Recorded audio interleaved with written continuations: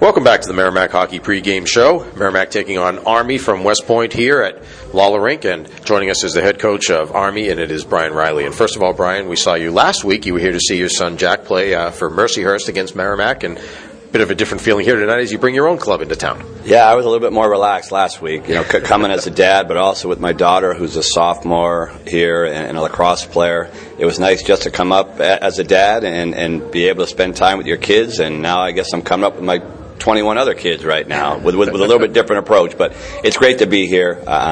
We love coming to Merrimack. I love playing against Merrimack. I think as a coach, you always want to play your non-league games against other teams and other coaches that you really respect. So this is a great fit for us.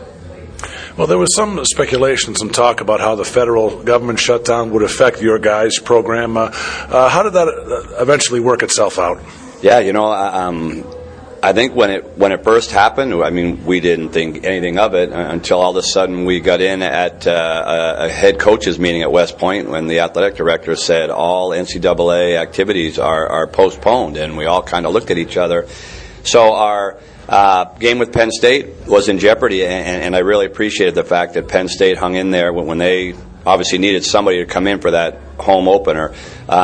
They waited right until Wednesday when we finally did get the word from Washington. So, it was certainly out of my pay grade. But we were certainly glad that things were able to work out. And for our players, to have the opportunities to play games. I mean, hockey is, some of the best fun that they have during the course of the day. So I would have hated to have seen that taken away from them.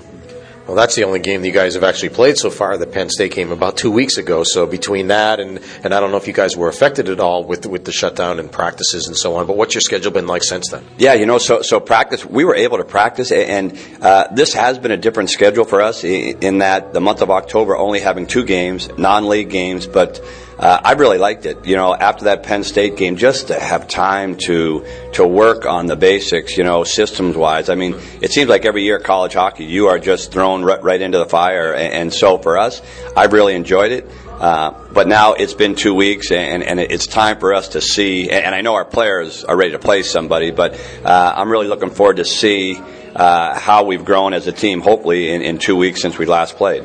I want to talk a little more about the team, but if you don't mind, I want to ask you as well, of course, your family, the tremendous history that you've had in coaching at West Point with your brother Rob and your father Jack. And I guess one of the things I wanted to ask you, too, was ironic. I was watching a show last night on the Big Ten about the Minnesota team that won the title a number of years ago, but brought me back a bit to, that 1960 team in Squaw Valley. And there must be some great stories that your dad has from that time when the U.S. hockey team won the gold medal that year. Yeah, you know what? I mean, as a kid growing up, all my friends would come over, and down the basement my dad had all sorts of pictures. One area was just of the Olympic team, and of course everybody would always ask, well, where's the gold medal? And I say it's actually up in his top drawer underneath his t-shirts, and I'd run up and get it and bring it down. And another story told me, or actually Coach Brooks told me, was when my dad cut.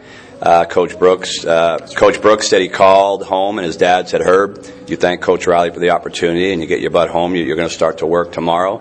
And so then they happened to be watching the U.S. against the Czechs when the U.S. won the gold medal. When the game ended, Mr. Brooks looked at Herb and said, hey, Herb, I guess Coach Riley made the right choice, didn't he?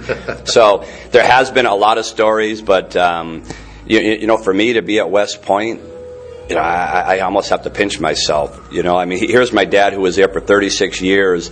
And as kids growing up, there were 4 boys and a girl. And I think we had a lot of roots here in Massachusetts. We were always kind of wondering, hey, why doesn't Dad go to BC or BU or something like that? But now, after sitting in his chair, I know why I stayed at West Point. The cadets are truly, truly amazing young men. It's a great place to raise a family. So I know a lot of people say it, but I really believe that I have my dream job. The opportunity to coach at West Point is one that is both rewarding and very humbling. Well, let's talk about your team. Very, very young team. I think 13 freshmen and sophomores in the lineup tonight. So, as you said, that time to maybe spend more time in practicing in systems and so on, couldn't have come at a better time this season. Absolutely. And, we are a young team. The good news is a lot of our freshmen, or a lot of our sophomores who were freshmen last year, played a lot for us. So we're actually asking them to be older than they really are, but hopefully the experience that they gained last year will help them. But you know what?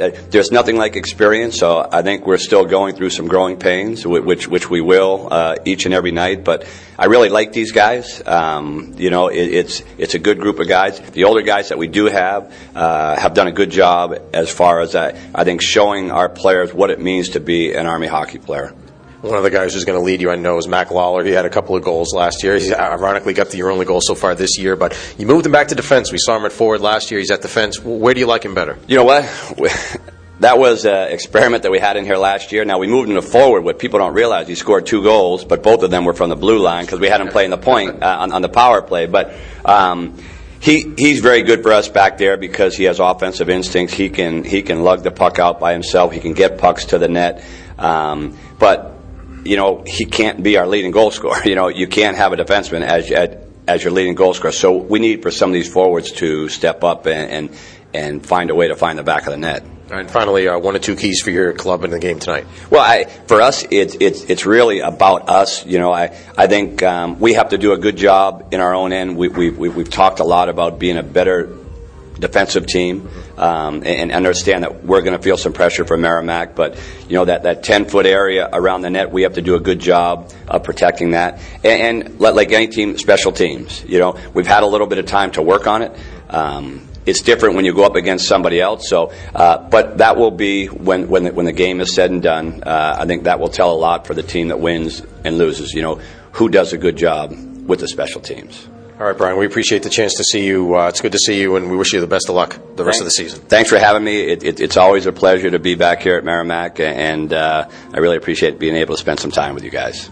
All right, Brian Riley, the head coach of Army, has been our guest here in the Merrimack Hockey pregame show. John and I will be back right after this. John will have our interview with Mark Dennehy in the pregame show, the Coach's Corner, right after this. You're listening to Merrimack Hockey.